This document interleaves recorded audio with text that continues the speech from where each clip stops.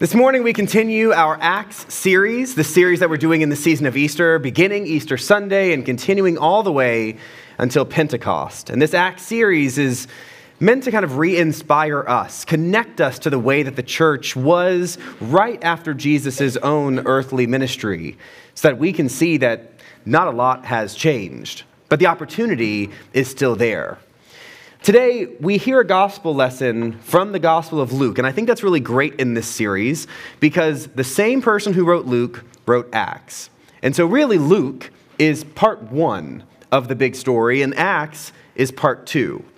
And this gospel lesson that we hear today comes from the very end of the Gospel of Luke. In fact, there are only just a couple verses that we did not read at the very end of the story.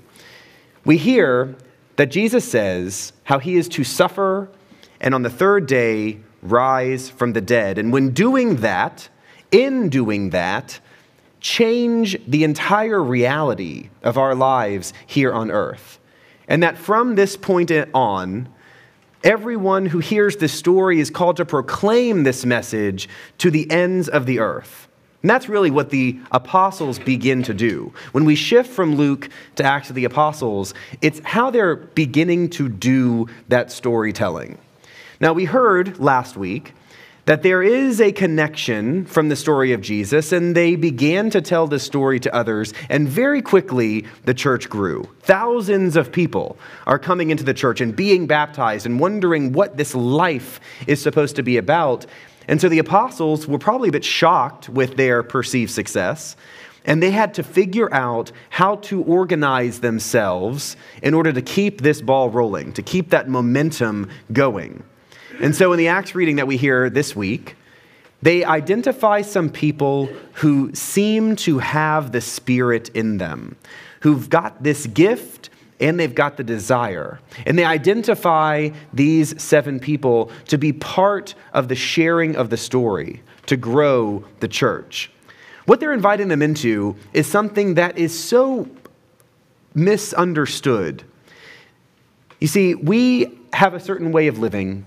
We have a certain set of expectations about our lives.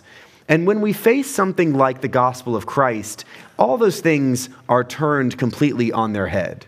I was reminded about these expectations last night because I was here doing a wedding at St. Michael, and I love weddings. Weddings are so full of hope and joy. I watch these sweet people walk down the aisle knowing that everything is going to be so awesome in the future because they have never been married. Just kidding. Just kidding. What's interesting about this moment at a wedding is you've got this pure joy and hope. But this joy and hope is coupled with expectation. Every one of us, no matter what age we are, has expectations of our lives, hopes for our lives, desires, and if we're smart, we work hard. And when we work hard, we can often achieve certain levels of success, meet goals that we set for ourselves.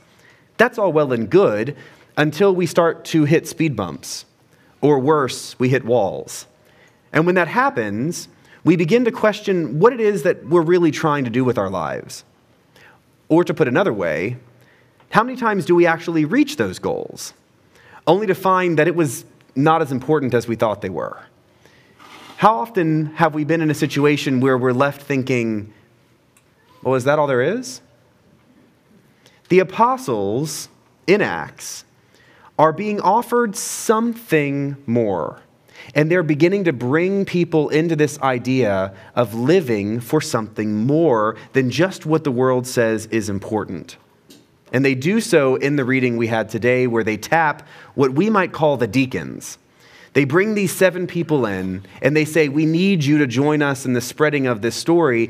And they have bitten the hook, the promise that life could be different. Stephen is lifted up in this story as being perhaps first of those equals. But what we didn't get to in today's reading is what ultimately happens to Stephen. Stephen has all of this energy and this passion, and he goes out and he begins telling the story of Jesus, but he does it too well. And he garners too much attention. And when the leaders of the day call him in front of them, and they say, "You've got to stop." Stephen says, "Absolutely not." And they threaten him, and the threat is real. Except what Stephen has figured out is that the people who are powerful in the world no longer have power over the followers of Christ. Because what Jesus has really done is not given them a new set of behaviors or a new set of habits or something just to simply do day to day, but he's given them a vision for the way truth really is. And why I say that is because what is the power that leaders have over people? The ultimate threat that someone can make to someone else is what? Death.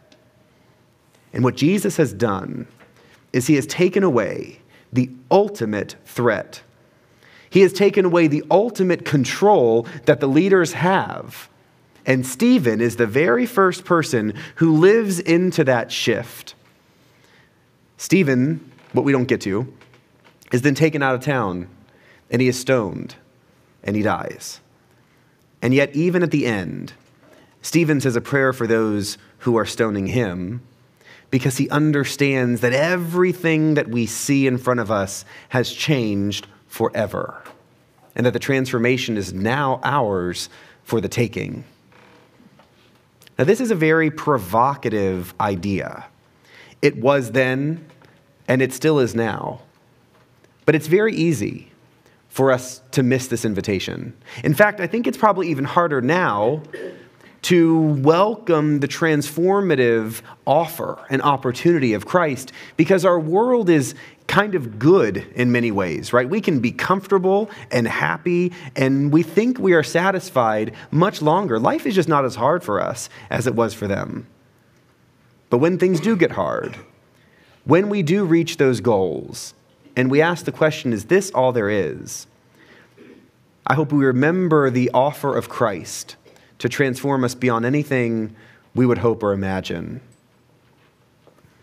When I was in college, I took a Russian literature course because I am a nerd. I saw someone roll their eyes. It is true.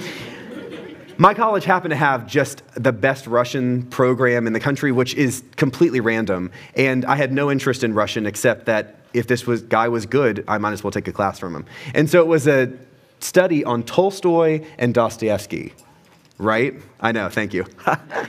So I took this class, and I was exposed to a lot of their writings beforehand, right? I had read War and Peace. I had read Anna Karenina. But in this class, I got exposed to a different book from Tolstoy called A Confession. Tolstoy in this book, little book, which is surprising because none of his books really are little, this one explained sort of his life. It was in essence like a journal of his life, and it was a remarkable journal because in this book, Tolstoy described that as a child, he was far too smart to accept all of this Christianity stuff. That instead, he just rejected it, and he began to seek after all of the good stuff that the world promised. At first, he figured that pleasure was probably really the point of life. And so he pursued all of the social opportunities he could until finally, after doing everything he wanted, he realized he was not satisfied. And so he went back to the drawing board and he said, well, maybe money's the answer.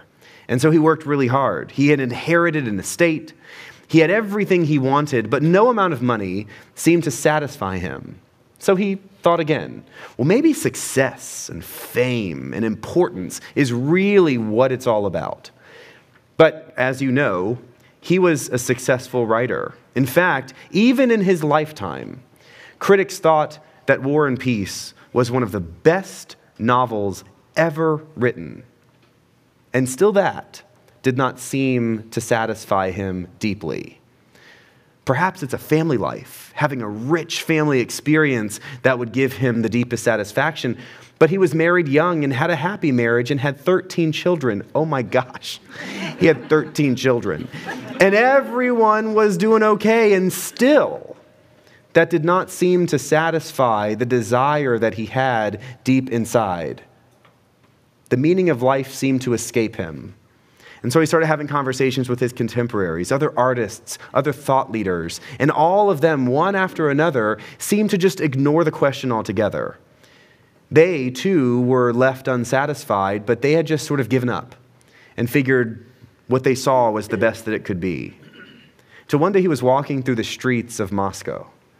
And as he was walking through those streets, he saw an old woman hobbling along, and she made a turn down a street, so he followed her and saw her walk into a church. And he followed her in, and he watched her pray, and he heard the stories of what the person up front was saying. And he realized that perhaps what he had rejected so long ago in order to pursue what he thought was most important was actually the simple truth he had been looking for all along. And it changed his life. This is not an uncommon story. Most people seek after things that are not sacred or holy because we're taught not to. But there's always this desire for something more, always this hunger, this emptiness that cannot be filled by what the world offers.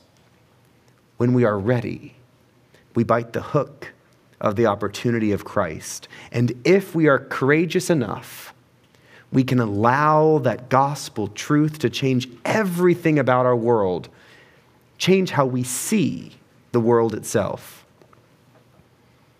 Jesus offered his followers a new way of seeing truth. And 2,000 years ago, that simple inspiration to poor people, uneducated, without much worldly power, were able to change the world forever. Just think of what God could do with us if we too, today, bit that hook of faith and allowed Christ to change us too. Let us pray. God, we invite you into our hearts today. We invite you to push away all that has kept us from you, all that we seek, the goals that we set for ourselves that never seem to satisfy us enough.